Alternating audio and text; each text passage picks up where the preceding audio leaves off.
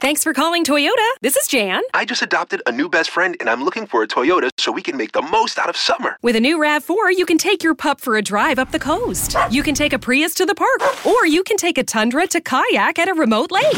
One problem, Jan. Oh? My new best friend's a cat.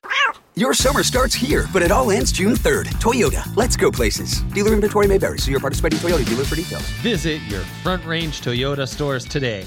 Toyota, let's go places. Another day is here, and you're ready for it. What to wear? Check. Breakfast, lunch, and dinner? Check.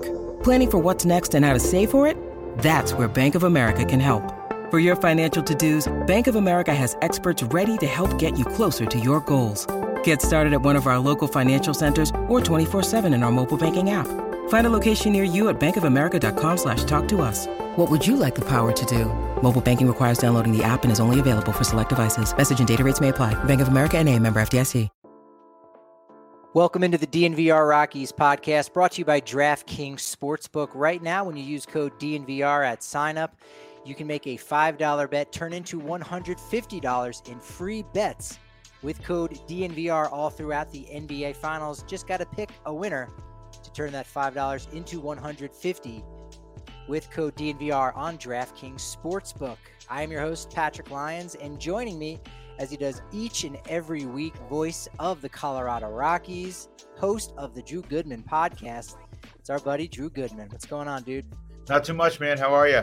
Got a good run in this morning, I hear. You know it. You know, the rumors are true. Feeling good. Got my caffeine coursing through my blood. Loving life.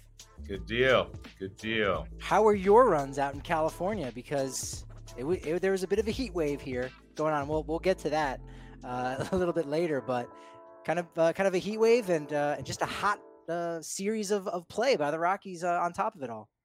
Yeah, my runs were good. San Francisco, I run down on the Embarcadero, and so that's always nice. And then in San Diego, there's nothing bad about anything in San Diego. So I run on the water is there as well. So it was good. And yeah, the baseball portion, it was strange, man, because I think really after that 9-0 drubbing on Friday night, it felt like things were, from a win-loss standpoint, were much different in the week than they actually were. And I think some of that has to do with the first game of that doubleheader where they're in the 10th inning. It looks like they're going to get it to the 11th. You have a real good chance there with 2 outs. And then, unfortunately, Elias Diaz's throw with Machado trying to move up on a wild pitch goes into left field, ball game over. And then, they win the nightcap, which they've been doing. They keep splitting, that. And then they play a really nice ball game yesterday. And you go home and you're 4-3 after going to San Francisco, who's hanging in there. And they just swept the Dodgers. But preceding that, you take 2 of 3 there. We know they never play well there. San Diego's really good, playing really well. And you get a split there. So you go home 4-3. Really good week. Oh, really, really good week. Yeah. I'm curious just to go back on it. Do you ever run into Balboa Park at all while you're in San Diego? I ran up there yesterday. I did run up that direction yesterday. I usually run out past toward the airport, but I went the other direction, if you know San Diego, past the Hilton, over the bridge, past Petco, and then up toward Balboa Park yesterday. Yeah. That's nice. Yeah. I've never run into Coronado. I mean, that bridge that's a workout right there. Yeah, I've never. I went over it in an Uber to the beach on Friday, first part of the day. Does that count? It's a little hairy, almost. Like you look at that thing when you're going up it. Oh boy. Yeah, I got it. I guess I've run over the Golden Gate a couple of times. Maybe I'm gonna have to knock off the Coronado Bridge some point. That's an interesting one.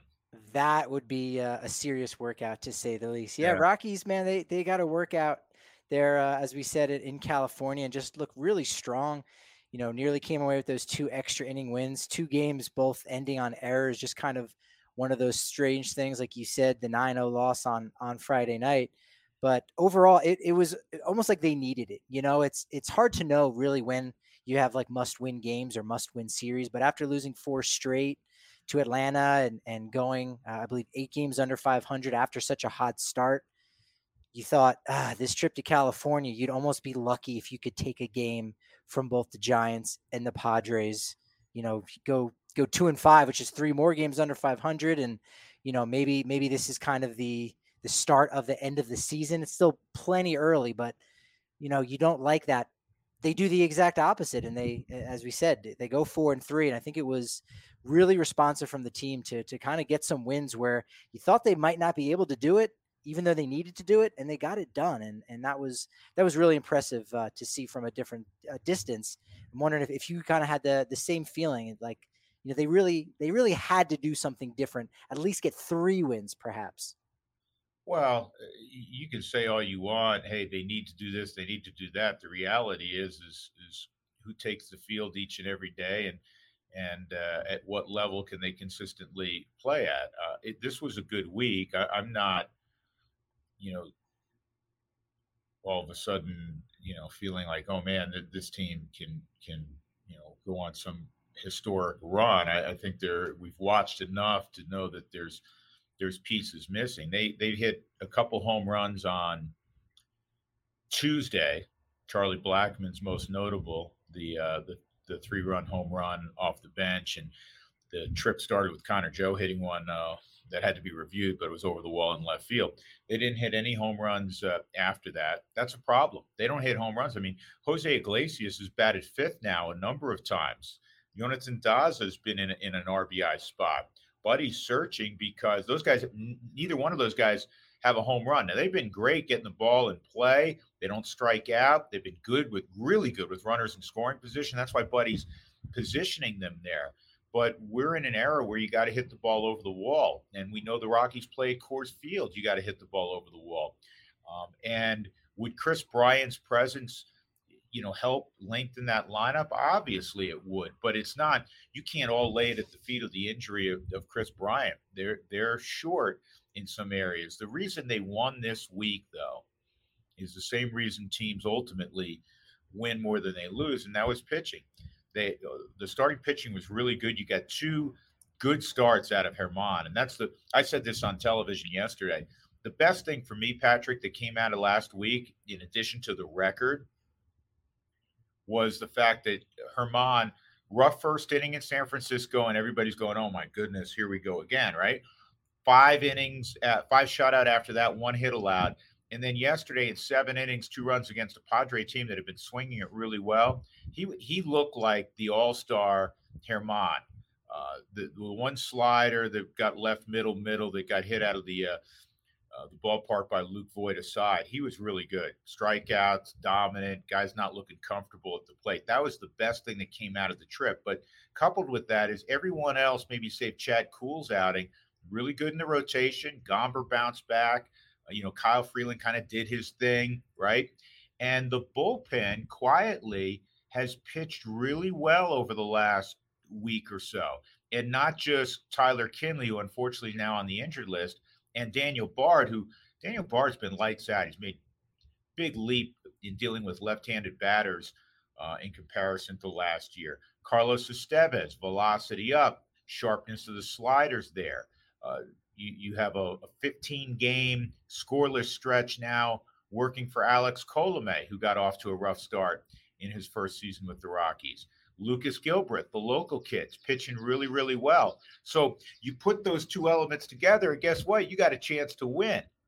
And that's why the Rockies won 4 and only lost 3, and really were in position to maybe go 5-2 during that road trip. Yeah, in the last homestand, Buddy, talked about the difficulties that they'd been having defensively, obviously offensively, but that the pitching, the starting rotation has been the thing that's kind of let them down the most. Like, all of those things haven't always come together, but if the starting pitching is there, it always gives them a chance to win. And you're right, that was the piece there. And that was really one of the biggest things I wanted to talk about today is this big rebound that the Rockies had. Who had the biggest rebound of everybody, or the players that bounced back in such a significant way? And Marquez, you're right, has to be at the top of that list. Even if you cross out that first inning in San Francisco, his last 12 innings, he only gave up 2 earned runs, right? It was all those and low Sunday. Hit, and guys were hitting over 300, well over 300 against Germán. It's just nothing added up. I was talking to a couple of my colleagues on the Padres side, Mark Grant and Don Orsillo, about comparing notes and about Herman. I said, the stuff looks the same. I mean, the velocity's there, the sharpness of the break ball. He's just missing location badly, frequently, not just a little miss, big misses, and you still see some of that. But the last two outings, particularly after the first inning in San Francisco, as you suggest, really good, and they need him. We could talk all we want about the other guys, and the other guys are all capable. But you need Herman, who has the best stuff and really, truly can be dominant. They need the best version of Herman going forward. It's almost the antithesis of a long reliever who comes in the game and just eats up innings. Like, that's the job, is just go out there and do that. They need that front of the rotation guy, because if you go out there and you just have a quality start from 5 guys, that's good, but you're not going to get that break that when you need it. You need someone that can go out there and shove. And it seemed like all season long, Herman just needed that confidence boost, that little thing to kind of tip things over, the tipping point. And it seemed like maybe Monday was going to be, or Tuesday was going to be that day for him at Oracle Park. And it seems like it was. Again, we're only talking 2 starts here, but you're right. He flashed that potential we saw all last year in 2021, and what made him an all-star in 2021. So you got to hope that he can, continue that going forward with his start this weekend again against the Padres. Yeah, and they need that. And the reason I say it's a really nice story when Chad Kuhl is pitching for the most part like he has, but the expectation is Herman's got to lead that staff.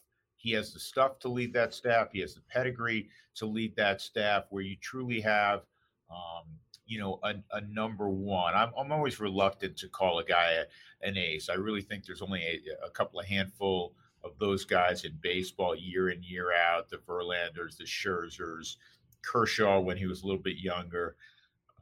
Walker Buehler's hurt now, but there's not many of those guys. Jacob deGrom's hurt, but where you go, boy, when he's on the mound, high likelihood that team's winning that day. And, Herman's certainly not in the class of the aforementioned guys. I think talent-wise, he has that kind of talent, but it's got to be repeat, rinse, repeat, rinse and repeat, rinse and right each time. So hopefully we're gonna see that good run now from Herman, similar to what we saw the first part of 21. If Feltner does not stay in the rotation, now in yesterday's lineup card, I don't know if you saw that, Feltner was listed in the group amongst relievers, so I don't necessarily think that's any kind of indicator. But if he's out of the rotation and in the pen, that does mean Marquez is scheduled to start on Saturday for his bobblehead day, which is kind of nice and poetic. He's getting his act together at the right point to get his first ever Rockies bobblehead. You like to see that. And you like to see Jonathan Daza, another guy who rebounded nicely with 3 hits on Sunday after striking out, I think, 9 times in 22 plate appearances. That's commonplace for a lot of players, but he'd only struck out 10 times through his first 122 plate appearances to start the season. So he, rebounded nicely at the plate. And, Rockies might not be hitting the home runs, but they are taking home runs away, which Daza did in that nice little left field robbery on Sunday afternoon. Yeah, a couple comments on the thoughts you had. I'll start with your last one. Just shows you how tough the game is, because Jonathan Daza struck out 10 times in 140 plate appearances, and then he went through a period where, it seemed like, over a smaller period of time, there was a bunch of strikeouts in there. He's a really good, bat to ball talent. I'm not going to hit the ball over the fence, but I have a lot of confidence he's going to put the ball in play, and a lot of times put the ball in play with authority when he's up there, similar to Jose Iglesias. Nice catch by Daza in the outfield. Going back to what your original thought was on Ryan Feltner and the bobblehead sack, you know me, I don't pay attention to promotions. I have no idea. If it aligns where Herman is pitching on his bobblehead day, good for him. I will say that I really want to keep seeing Ryan Feltner in the rotation. I don't know what he would have to gain from pitching in the PCL. He's kind of mastered the PCL, the 378 earned run average, which actually was lower earlier in the season in a really difficult pitchers league. We've talked about that many times. He bounced back after a rough outing and was really dominant against San Diego. And he's made of the right stuff. He got through 6 innings. I love that Buddy kept him out there to face Machado a third time. I said on the air, I think this could be a growth moment. And I think Buddy felt the same way. And he got ahead of him quickly 0-2, and then he induced a weak foul pop-up to C.J. Cron, punched him out twice. There's a lot to like about Feltner. And as the Rockies grow, which we understand they're nowhere near a finished product. They're well below 500 right now. I think part of that growth would be to keep Ryan Feltner, for me, where he's getting the baseball. Now, how you accomplish that, because you have 6 guys that are healthy, that's why I get paid to talk and not get paid to manage. But we'll see if the Rockies come up with something creative to keep Feltner in the rotation. I definitely hope they do that as far as creativity goes. Look, I can't be creative with this segue. I just got to tell you to get your butt down to the DNVR bar on Wednesday night for the Stanley Cup Finals. We're only open right now. We're about to go a massive renovation, but throughout the Stanley Cup Finals, we're going to have the game on open 3 hours before puck drop down on the corner of Colfax in York at the DNVR bar. And remember, if you're not a member already, it's only 50 cents for your first month. If you want an annual membership, you get a free shirt from DNVRlocker.com. Not any free shirt with our logo on. It can be any of the ones that you see around town here in Denver and all throughout Colorado. If it's Nuggets, Avs, whatever you want it to be, it is yours for free. Price breaks on our tailgates, party bus, a member-sized beer when you're down at the DNVR bar, and of course, extra raffle tickets to win all kinds of free gear that we are giving away all throughout the Stanley Cup Finals. And if you want to go for a brief little walk or go for a drive to have a good time at some point, go down to Lightshade Dispensary, Colorado's premier dispensary. They got the Wana Optimals Fast Asleep gummies. They are great for helping you sleep quicker and just sleep better overall. My father swears by it. And he only learned about it by going in and talking with the folks at Lightshade. If you don't really know what's going on in that world, but you're looking for something for maybe some aches and pains that you might have, they'll tell you the difference between CBD, THC, all that good stuff, and really make sure you've got the best product in your hands. There's 11 in the Denver metro area. So go in, tell them DNVR sent you, use that code so you can get a nice 25% off discount on all non-sale items at Lightshade Dispensary. And if you're enjoying what you're seeing right now with Drew Goodman and myself, where you can see a lot more of us on Evoca TV. Yes, go to evoca.tv/DNVR and use code DNVR on top of that so you can save another $10. So instead of it being $25 a month for your first 3 months, it's only going to be $15 now with code DNVR. But basically what you're going to get is Altitude Sports, AT&T Sportsnet, as well as the DNVR Sports Channel. So all of that comes in one package all throughout the Rocky Mountain region. You'll get Nuggets, you'll get Avs, Rockies, Rapids, even college sports with CSU, Denver Pioneers, and again, most importantly, me and the rest of the crew, of course, at DNVR Sports. It's evoca.tv/DNVR and use code DNVR for $10 off your first 3 months.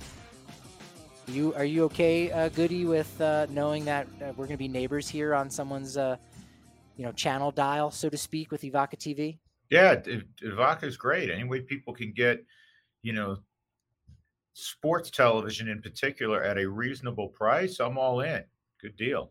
Yeah, can't beat that. I also, we were talking about, how good this homestand was and, maybe not a historic turnaround, but I did go back and look the old media guide at the 10 best road trips the Rockies had ever had.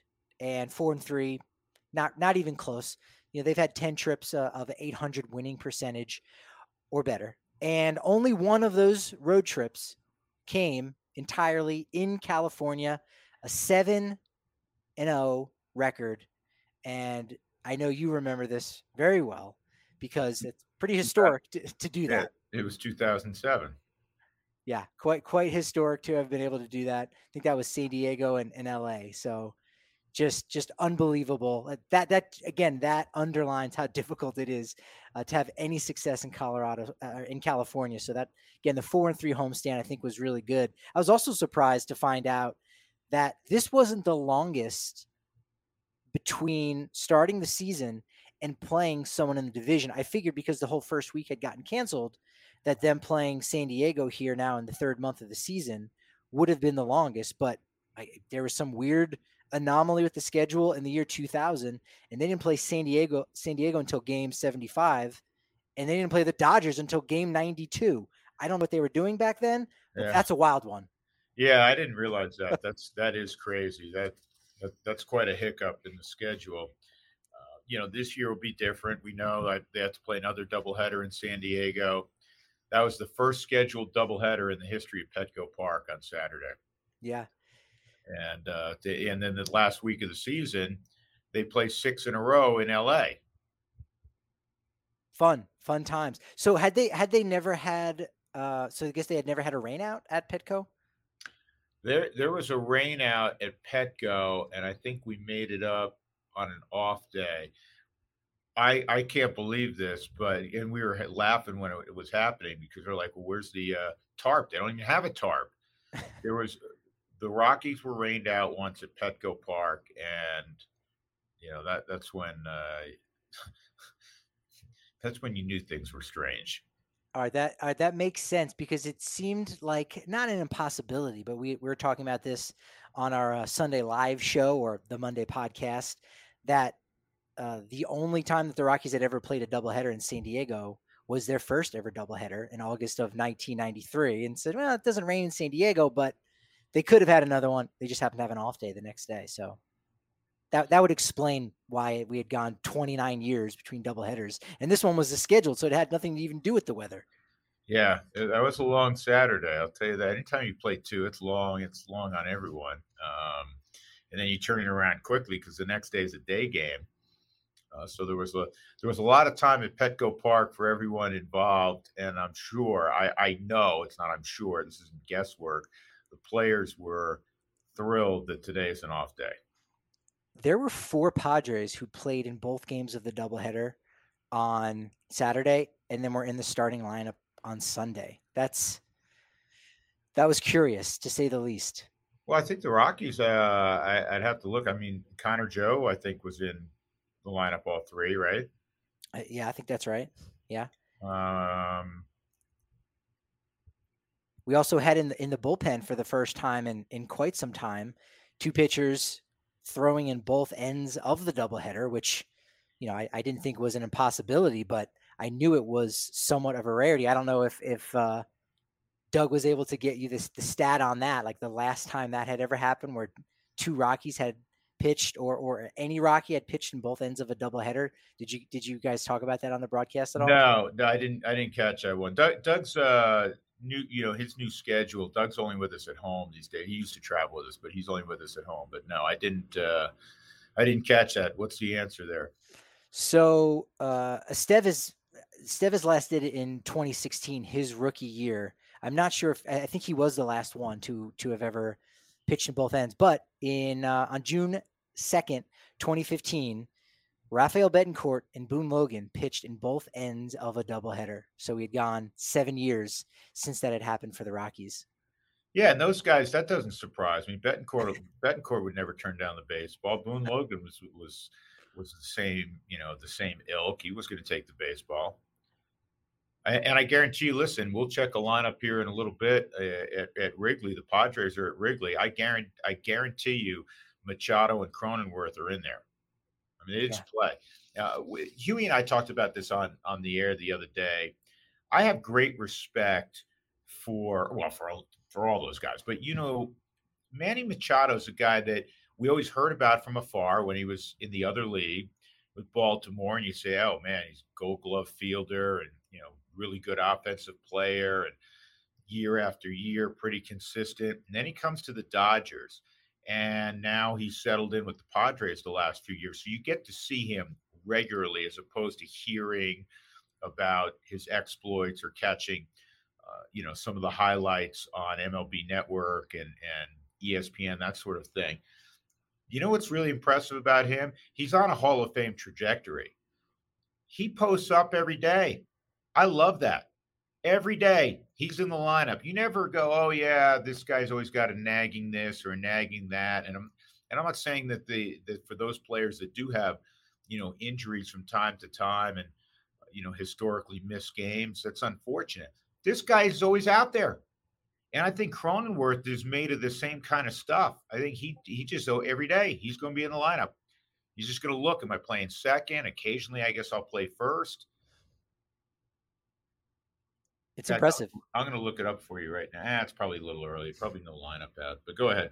No, he's probably the guy that you'd have the most confidence in saying we'll get to 3,000 hits, barring some kind of rule change. Because, I mean, think of the tens of thousands of base hits from from left-handed hitters to right field that have been hits for 120 plus years. Now, all of a sudden, in the last 10, they're just gobbled up and you see 4-3 or 5-3 in right field. But Machado, that's not the case because he's there every day, because he posts up. It's definitely a mentality. I talked to Vinny Castilla about this actually at the last homestand because, he has the consecutive game streak for the Rockies, I think 307 games. And he talked about I just wanted to be in there all the time. And as the conversation developed, it was like, then we started to learn what altitude does. And it almost like it impacts how people think of like, oh, wow, this is really hard. So I should take my days, as players should take those days. And Manny does take those days as well. But it was just, of a different mindset, a different era of I got to go out there and play each and every day. And I can't really worry about tomorrow or next season just yet. Yeah. And Charlie's always been that way. Charlie Black and Buddy, especially a few years ago, would characterize it as a virtual fist fight to get him to take a day off. He'd come in and say, no, I'm good. I need, I'm fine. And you love that about Charlie. CJ Cron, he started every single game but one this year.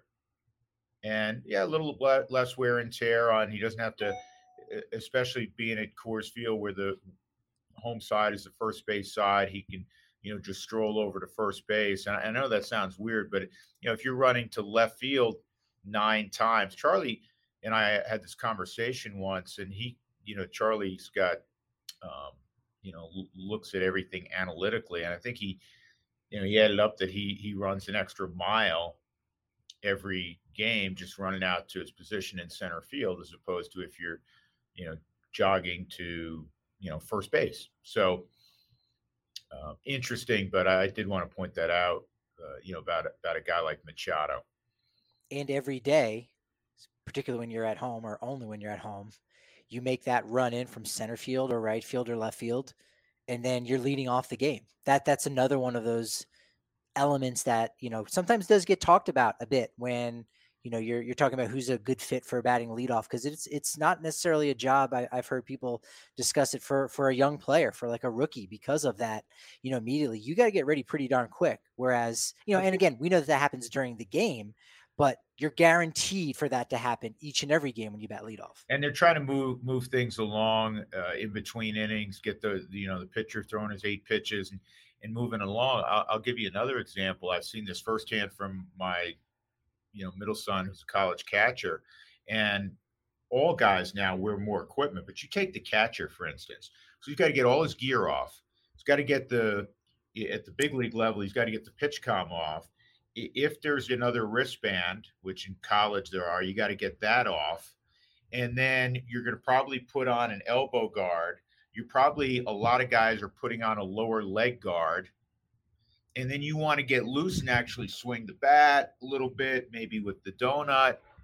Well, by that time, there's a home plate umpire that get in the box. So many times if the catcher is leading off that next inning, he may take a couple of quick practice swings and roll his neck, and now he's in there and he's got a hit, as opposed to having the luxury of, a little bit more time and going through your routine. And we know everyone has a routine to properly get yourself ready for that AB.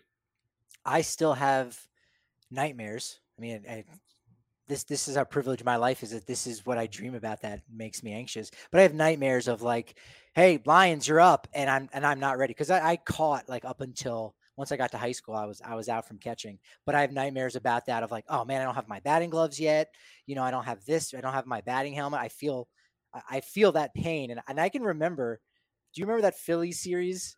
JT Realmuto. It seemed like every time he was on base, or every time he was up, he got on base, and it took forever for him to get out. Most innings, it felt like he was back behind the plate for one warm-up pitch, and he was throwing it down to second base. It took him a while to go back and forth and do that whole thing all the time. Well, when I was going through some of the stuff, most catchers are going to wear a glove underneath, obviously, their mitt, their catcher's mitt, right? That's not a batting glove. It's usually a little more padded. So they take that off, and then if they wear batting gloves, you're putting those on. So that's another thing that has to happen. All this has to happen in a minute and a half. I mean, that's tough. Yeah, Not to mention, now I'm refocusing. That's why when you have a catcher who performed like Buster Posey on both sides of the ball and was such a big threat offensively, or a JT Realmuto, it's gold. It's gold when you have a catcher that is a legitimate plus offensive player, or in the case of Posey, plus, Realmuto, the same thing. Yeah, I actually gained a new respect for Realmuto, and like seeing him so much, because then they had Philly in Philadelphia right around that exact same time. So watching him a lot, I really gained a new appreciation for how good he is. It's almost like you said, with all the equipment. It's almost like in hockey, if the goaltender was like, okay, now I'm gonna push up a little bit, and being a winger or something like that. Oh, hold on, let me just take all this equipment off. Oh, now I got to put it back on and get in front of the net. Yeah. I think it's very unique in sport to be a catcher, for sure. No, it is. And I think at one point in time, speaking of speeding up play, Angel Hernandez was behind the plate, and he kind of got into it with Kyle Freeland, because I think he wanted him to pick it up in between innings or something along those lines. I got to ask Kyle exactly, but they were kind of barking at each other during a commercial break, right before the start of an inning. Yeah, I remember hearing that. I think maybe Jorge Alfaro was at the plate or something like that at that moment. I was curious. That was actually a different situation. But it was okay. Yeah. Do you know what happens in doubleheaders? I asked someone about it and didn't get a response, because on Friday night I saw Angel Hernandez in second base as a second base ump, and I thought, like, okay, here we go. In 2 days, so in game 2 of the doubleheader, we could have ourselves an ump show. And then for game 1 on Saturday, he wasn't on the field, and I thought, maybe when there's doubleheaders, they work in a fifth man and they've got something going on for that. Do you know what the deal is? Yeah, that's the way it works. Yeah, Anytime there's a doubleheader, it's in the umpires union, something they negotiated, I'm sure, that whoever works the plate in game 1 will have game 2 off, and whoever's going to work the plate in game 2 will have game 1 off. So they do bring in a fifth umpire, and that's why Angel didn't work one of those games and then went behind the plate. And it's the same thing for Adrian Johnson. So Angel was the crew chief on Friday in the game that Adrian Johnson was behind the plate, because Adrian's a veteran umpire as well. Adrian Johnson, with Hernandez sitting out, was the crew chief. And then the next day it went back with Angel being the crew chief. Nice. Yeah. Those little details we get very interested in. Here's a good little detail, and I'm curious of your thought on your research of what you've done on a Mr. Jake Bird. We got word over the weekend. He was on the taxi squad, then he was added to the 40-man, was in the bullpen. And this young man, I mean, last year I started taking a lot more notice of him. Was really solid in Hartford and Albuquerque, and then this year, 2.77 ERA. In that league, which the league ERA in the Pacific Coast League is probably double that, had a whip under 1 and nearly 12 strikeouts per 9. Right-handed reliever Jake Bird. What a chance to see him. Yeah, I saw the numbers are great, as you just illustrated, and I saw him in spring training, and I was like, well, that looks right. That looks really good, and So yes, he's somebody that's been on the Rockies' radar, and now he's going to get an opportunity. We'll see how long the opportunity is, but Kinley's going to be down. It's retroactive to a few days ago. Hopefully, it's nothing more than the 15-day IL. He did battle some of the nerve issue in the UCL. I want to make sure I have it right. The tendon in there a year ago. They were hopeful they didn't have to put him on the injured list. But anyhow, it'll be good to see Jake Bird. The Rockies have some exciting position players that you and I collectively have talked about and individually have talked about on at other times on my podcast, and it's exciting. The Tovars of the world and the Drew Romos of the world, and even going further to to a teenage kid, Amador in Fresno, Yanquiel Fernandez. There's a long list of Zach Veen and Benny Montgomery of position players. You say, okay, well, where are the big name pitchers? Where are the prospects who are pitchers? Well, you're going to need some on both ends, right? You're going to need the starting pitchers naturally, and you're going to need guys who come up and work out of the pen and can be, guys that protect leads. So I'm intrigued by watching Bird. I know we've seen Chad Smith twice. Once was phenomenally dominant, and the next one was not good. But he's getting his feet wet, and that's part of the process. So yeah, it'll be interesting to watch Bird when he gets some opportunity. He was a 5th round pick out of UCLA back in 2018. And it's funny that how you brought up Chad Smith, because it got me thinking that, and again, we got a long way to go. These guys just started their big league careers, but this is why you watch, because you say Jake Bird, Chad Smith, who are these guys? I mean, maybe they are the next iteration of a Adam Ottavino and Scott Oberg, almost exactly in that order, where Oberg drafted and developed by the Rockies, like Jake Bird. And Chad Smith came over in a trade with Miami, whereas Ottavino was a Cardinals prospect before the Rockies picked him up. So long way to go, but there is that potential there that you could really have something. Yeah. And you never know where it comes from and how it comes to be.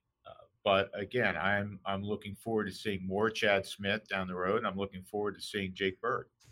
Chris Bryant, some updates. He's swinging a fungo. I think he took some soft tosses. Still, no timeline, but it was nice again seeing him with the team traveling, doing some of those things and in the dugout, still being a presence, in the clubhouse and on the roster. Well, it's easier for him, I would think, to be around the club, because you don't feel like when you're hurt, you're there, but you're not there. It's not like you're checking the lineup card. You guys high fives and that sort of stuff, but you're just doing your thing, and you can't impact the outcome, which has to be tremendously frustrating for Chris or for any injured player. And we all give periodic updates, but it's a back, and they want to make sure, since he's already come back once and had to quickly return to the injured list, they got to get that thing right. And so when that time is,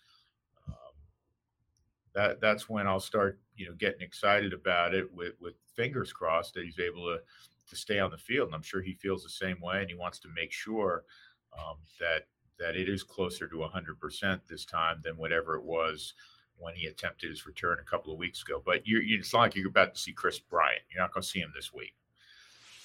Yeah, he's getting the best care possible from the Rockies organization and the trainers.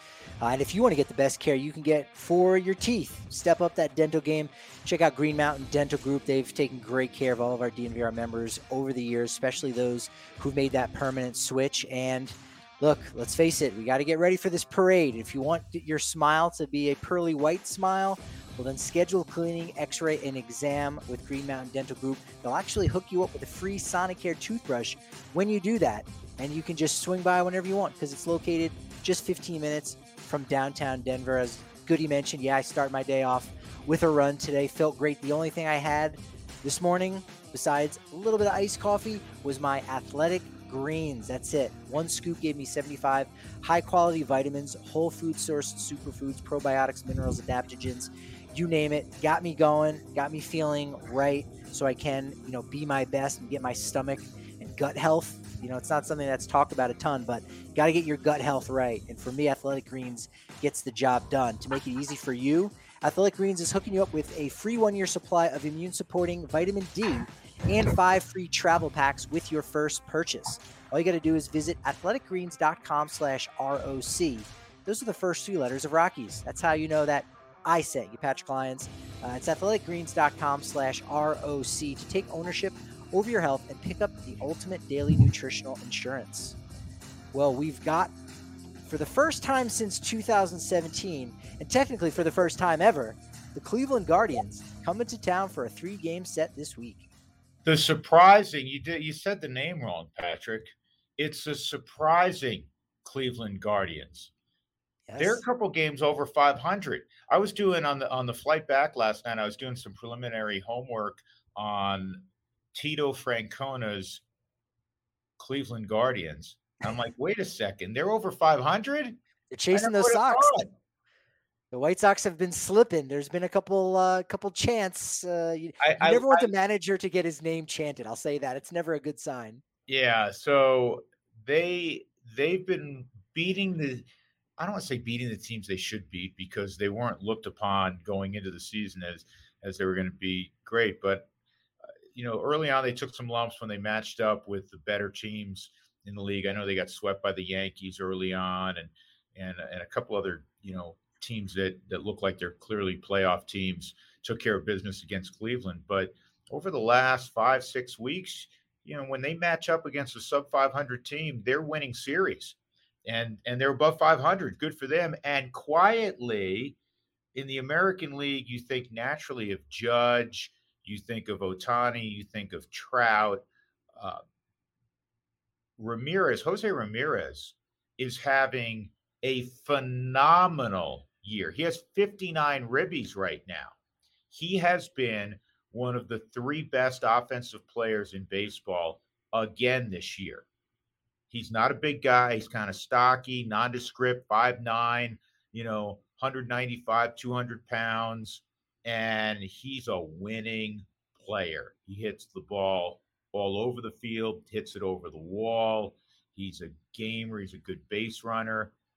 Jose Ramirez. So it'll be fun to watch Jose Ramirez Tuesday, Wednesday, Thursday at Coors Field, and the surprising Cleveland Guardians. I mean, I think they're going to get Shane Bieber out of the gate. Shane Bieber's a top flight pitcher still. Yeah, their rotation is on point. Cleveland is, I feel like, for the last decade, and especially since Terry Francona has been around, but they are now the new Moneyball team, right? Where they can trade all their players away, but you just know, you don't even have to know who the guys are. You just go, they're going to figure it out. They'll have a good rotation. They got rid of, Corey Kluber and a whole slew of starting pitchers.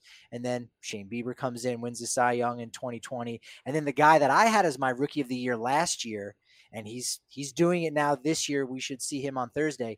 Tristan McKenzie. I think this guy, Dr. Sticks, he's pretty nasty. I'm very much looking forward to seeing him pitch on Thursday afternoon. It's always fun seeing the American League teams that, as much fun as it is to see the Yankees and the Red Sox, and obviously the Angels with the star-studded cast headlined by Trout and Ohtani. It's also fun to see some teams, and it's more so in the American League Central, I think, that you're not as readily familiar with. Even somebody or somebody or a group of somebodies like you and me that make their living in baseball, yet the names don't roll off your tongue. And Minnesota is coming up. Minnesota's a team like that, and Cleveland, maybe less so the White Sox because they have a lot of big name players. But yeah, Cleveland's had a sneaky good season so far. So it should be entertaining the next few days. Yeah, not bad. They got rid of Francisco Lindor, and yeah, they keep rolling along. And Connor Pilkington, I don't know quite as much about, but he's a rookie and he's in the rotation, and he'll be going on Wednesday. It always throws me off when there's not a game to start the week and the series starts on Tuesday. But for the Rockies, it'll be Senzatella, Gomber, and Chad Kuhl. Should be scheduled that way. So. It's funny.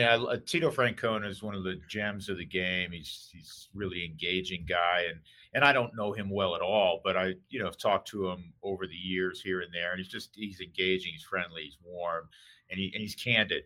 And I was chatting with him before the Rockies played the Guardians in spring training at Salt River Fields in the latter part of March. And among the among the many things that he shared, he goes, "This is going to be rough this year. I don't know how good we're going to be." He wasn't overly optimistic, and so right now through close to 60 ball games, they've done a little better than hang in there. They've truly been so far. I would have to characterize them as a pleasant surprise. Yeah. Couldn't agree more. An unpleasant surprise. Well, it's probably pleasant for the Rockies, but unpleasantly, as you mentioned earlier, Giants swept the Dodgers. The LA have lost 6 of their last 8, and maybe worse because they can sustain those kind of losses over a short period of time. But Walker Buehler hit the injured list and probably won't throw for another 6 to 8 weeks, straining his right elbow. So they already seem like they're probably looking at acquiring a starting pitcher before the deadline. And at this point, it might be 2 for them with Buehler down and out. Yeah, one of the things that cracks me up, I'm glad you mentioned that. I'll leave the name out of it, but one of the distinguished baseball journalists whose job it is to, their information guys, so they incessantly tweet, immediately came out and said, well, this seals that the Dodgers, the Dodgers will be in a market for a starting pitcher. I felt like going, yeah, no shit. I mean, the Dodgers in the market for a starting pitcher. They're always in the market for a starting pitcher. They were going to be in the market for a starting pitcher prior to Buehler going down. They were thinner in their rotation going into the season than they've been in some years. So this just, it was kind of stating the obvious for me. But yeah, if you're the Dodgers and if you're Andrew Friedman, you have to be concerned in that the Padres aren't going away. The Giants are hanging in there. We all hope, that the Rockies somehow can get healthy and play better defensively and continue to pitch like they did the last week and maybe make things interesting. But the Dodgers are not the 106 win Dodgers of last year. They don't have that same depth. It's going to be challenged, and we'll see what moves they make and how they respond. But for them to go to San Francisco against a team that's good but not great. Last year everything aligned and they won 107 games. You and I have discussed that. To go up to their arch rivals and lose 3 straight like that, and then coupled with not playing great coming in. When was the last time we talked about the Dodgers in a slump collectively? It's been years. Yeah. Or at least it seems like it. Yeah. No, that's very true. Yeah, they do things well, no doubt about it. Yeah, they're going to be active. I feel like we probably should be getting our first trade here at some point. Probably not a blockbuster yet. Still too early for a blockbuster deal. I mean, shoot, I can remember. It depends, because I always look at it this way, Patrick. If you're a team that you really know you're not in it, you're in the process, somewhere in that rebuilding process, why not, instead of waiting till the latter part of July, where the team that you're partnering with is going to get coveted player for 2 months, why not do something preemptively and get 3? If you're, let's take the Dodgers, and you're saying, well, boy, we really need a starting pitcher, and you're a team out there that's probably not going anywhere, and maybe you have a coveted starting pitcher. Well, why not? You're going to get more if you can trade that person for 3 or 3.5 months to a team that's, where you have leverage. Maybe you get an extra prospect back. Yeah, no, for sure. Dominican Summer League type player where, hey, they're really far off and we don't even know what we've got yet. Sure, why not? I mean, shoot, the Dodgers did something like that when it came to the Josh Fields deal, and they gave up Yordan Alvarez. So I don't even know which Yordan Alvarez they gave up. They had 2 of them. They gave up the wrong one. That's right. And so there's a couple teams out there, not as many, obviously, in a month from now, when you say, all right, we're past the halfway point. I think this team's out of it, so we'll trade. But, club that the Dodgers have linked up with a lot in the past. the Cincinnati Reds, they went and they made, tons of trades this offseason to weaken their roster, and not very good. And they've got a bunch of different starters. So, just looking at that, you gotta figure out maybe Luis Castillo or Sonny Gray is going to end up, not Sonny Gray. He's with the Minnesota Twins now. But Luis Castillo is going to end up on the Dodgers. Mahle. Sure. He's one of those guys, a couple more years of control. For a guy like him, Graham Ashcroft, a rookie, I think the Reds would do right by holding on to some of their younger guys. But Luis Castillo, why not? Because he's gonna be expensive once he enters free agency here in the next year or two. So that could happen. The Marlins have a few of those guys, and man, their rotation is really solid, but they're just not winning ball games just yet. I think they're going to probably want to maybe hold on to, the likes of Pablo Lopez and Sandy Alcantara as they continue to, try to rebuild in the next couple seasons. But the hot stove season is really going to start to heat up once the finals are out of the way. I'm not going to say the Stanley Cup out of the way, because this is a good one, but hot stove league is about to heat up. Yeah, and when you have teams that are very aggressive, San Diego, AJ Preller is going to be aggressive. Even when it seemed like, boy, he was all set with his rotation, he went out and made another move, a couple off seasons ago. And I would expect them to do something. I still think they'd like to trade Eric Hosmer and play Jake Cronenworth at first. So it's a fun time. It's always an interesting time when you look at baseball globally, and then specifically with the Rockies, how they move forward and handle their business over the next, 4 to 6 weeks. It's funny you bring up a trade of Hosmer. It makes me think that we could start to see a lot more of those baseball trades, right? Sometimes it can be a challenge trade, so to speak, two guys of similar abilities. We know that the Rockies did that this offseason, a just good old baseball trade, Tapia for Grichuk, with a couple pieces thrown in there rather than, hey, take this money off the books and give us a prospect. It's like, look, we're both trying to, gain while giving something up at the same time. Maybe we see a few more of those kind of things, as teams aren't going to be able to tank quite as much. So they may need to hold on to their prospects. We're going to have to wait and see what happens, but that would be fun. I would definitely welcome that if we just saw some more of those old school baseball trades of two successful teams challenging each other to say, who's going to win this one? Who's going to get the better of the deal? Yeah. And undoubtedly you will see that. You definitely will see that. And it's amazing because the calendar flies when you're immersed in the season, and it's June 13th today. So especially once it hits July 1, when there's defined needs for certain teams and they've established that they're postseason caliber teams, they're going to be more aggressive. And I think maybe more aggressive early on, to your suggestion, than maybe in years past, where it always seems to be a flurry of activity in the last 12 to 18 hours of the trade deadline. Do you realize that right now we are living in a world where for the first time in 27 years, we do not have a manager named Joe in MLB? You come up with some really interesting and thought-provoking? I don't know if they're thought-provoking, but they're you and Mark Stout need to go have beers sometime. He had a whole question. It was one of the rainouts. It was National Utah Day, and he went on about Bruce Hurst with Bud Black, all about all that stuff. Oh, and then great. and I of course I sidled over to him. I'm like, all right, now I created a couple spreadsheets in the offseason. Did you know the Rockies drafted 6 players from Utah? They never made it to the majors. And so, yeah, we have some of those good conversations from time to time. As the great Forrest Gump would say, you guys are 2 peas in a pod, or two, right? 2 peas in a pod. Well, Mark's great. So please don't take that as any sort of slight. I love that's. Yeah, I'm being serious here.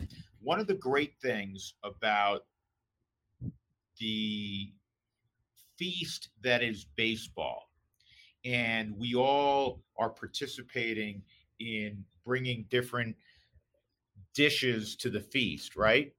So when we get ready for a broadcast, particularly at home, so I mentioned, Dougie's with us at every home game, Doug Marino. Doug looks at the game a certain way. when I research, I look at the game a certain way. With Jeff Houston or Ryan Spielborg's research, they look at it a certain way. When we have we used a guy by the name of Dan Hyatt, he looks at it a certain way. Warren Miller is helping us on the research side from afar. You probably don't even know that.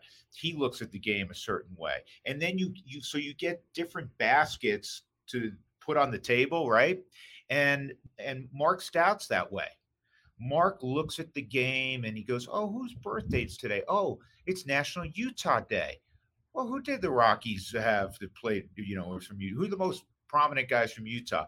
And it spawns a whole conversation. I find it interesting. I find many of them, delightful, and they're a nice little excursion still within the body of baseball. And that's, I know I'm on a tangent right now, but that's the great thing about broadcasting baseball, and you're doing it as a podcaster also, in that it lends itself, yes, to being anecdotal because the pace of play. It lends itself to going off on branches from time to time that don't distract or take away from the focus, which is still the game, but we can get other topics in that are, somewhat, maybe sometimes really distantly related to the game of baseball. And I love that. And I love how different people view it. Like when Doug's around, he's going to try to work in some cat from the Federalist League from 140 years ago. That's just the way he rolls. I love that. Yeah. Well, hey, Mark Stout, Doug Marino, and myself, we are a can of cranberry sauce. And hey, I'm just glad to be at the feast. I'm glad to be here. Absolutely. We both are. So nobody named Joe managing now that Madden and Girardi have been kicked to the curb. Is that true? By the way, did you verify? Because I know you're my source. Can you verify that Madden went and got a mohawk and got fired after he got the mohawk and never got to show the team the mohawk? I did hear that. Yes, I did hear that. Yep. Those are the things. And they still can't win. It worked for Philadelphia. They got rid of their Joe and they, went on like a 9-1 tear, but it did not quite work for the Angels. Let me tell you a couple of quick stories that were related to me to give you an idea how cool both Joes are. Joe Girardi gets fired. 1 hour after getting fired, he still went on his radio show and did the whole radio show. Not bitter. He was great. Stay rooting for Robbie Thompson, legitimately rooting for the Phillies. This is part of what happens in professional sport. I mean, he totally got it, right? Classy. Joe Madden gets axed. You know how close Joe and Buddy Black are. So I'm chatting with Buddy, and Buddy says, "Yeah, I reached out to Joe, and Joe texted him back. He goes, 'Hey, Pepe Negro, I'll get back to you after the game on the golf course.' He goes, 'I shot a 42 on the front.'" Hey, that's it. Water off a duck's back. Yeah.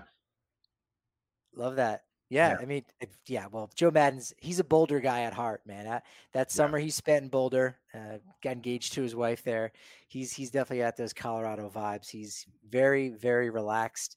And before you talked about, me and Mark being two peas in a pod, the pea that was on your pod last week, I like that for a segue. Kyle Keefe talking a lot about a little professional hockey team, ice hockey team, I believe.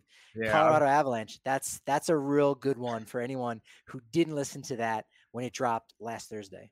This town, this state, this region is going to be on its ear the next 10, 12, 14, whatever it takes. And hopefully for the third time, we see the Avalanche hoist the Stanley Cup. They're 12-2 as they embark on this series beginning Wednesday at home against Tampa. Tampa has been, hints of a dynasty. They've won, and it's so hard now to do this. They've won 2 in a row, and now they're in a third in a row with a chance. So it's going to be a lot of fun. And Kyle Keefe, Kyle does such a marvelous job on Altitude hosting pre and post game. He's been with the Avalanche for years and years and years. And so we kind of break a lot of things down and talk about the Avalanche run thus far on the podcast this week. And coming up later in the week, we'll have Walt Weiss on. And Walt, it's not just like baseball stuff. It's different stories that will make you smile, and some of them will make you laugh as well, I think. Yeah, I'm looking forward to that one. The one with Keefe was great for two reasons. One, he inadvertently gave DNVR a shout out. He was talking about the video of all the players saying, "Hey, should we touch it?" in reference to the Campbell Bowl that you get for winning the Western Conference Finals. And Joe Sakic, they all turned to Joe Sakic, and he said, "Yeah, go ahead and touch the cup. Like I touched it." That voiceover was done by our guy Nathan Rudolph, Rudo, affectionately titled. So that was cool. And then there was a quote that I absolutely loved. I wrote it down. I'm never going to forget it now. I don't know if it was, I saw it somewhere where it was attributed to Bruce Lee, but Kyle Keefe mentioned that pain will leave once it's done teaching you. And I thought, I love that, because I always think pain is weakness leaving the body. That's something I say. I was chastised for it over the weekend. Didn't have the air conditioner on. My wife was away.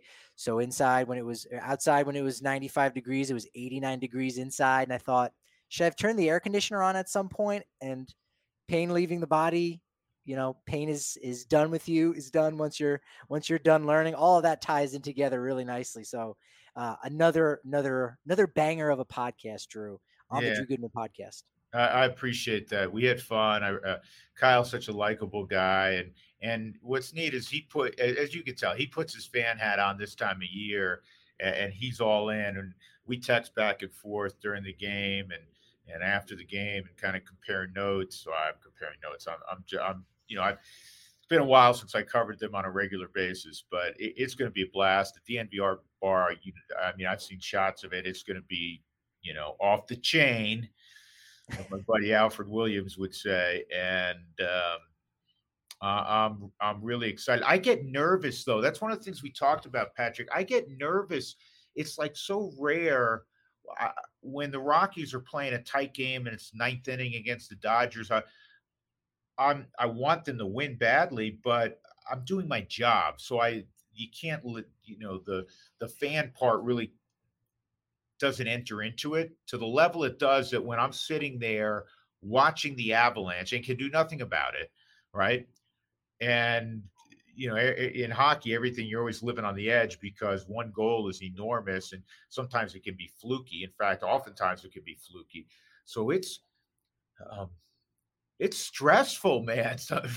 Right now, it's good. Like these next couple of weeks, I'm going to be like, oh man, this is awesome, but it's stressful. It's nonstop. Yeah, it's nonstop. Yeah, we just hope it ends in a parade. If it's 4 games or 7, what doesn't matter. You're right. Let's bring the cup home. I hear you, man. I'm excited. I'm excited. Yeah. Follow Drew Goodman at Drew Goodman 42 on Twitter. And again, new podcast dropping this Thursday with Walt Weiss. So it's going to be another great one. We are at DNVR_Rockies. At Patrick D. Lyons is myself. Susie is at the Susie Hunter on Twitter. Thanks for helping, giving us a little bit of momentum here, Drew. I appreciate it. But you know what they say about momentum? And when I say they, I mean me. It's only as good as your next show. So we'll talk to you then.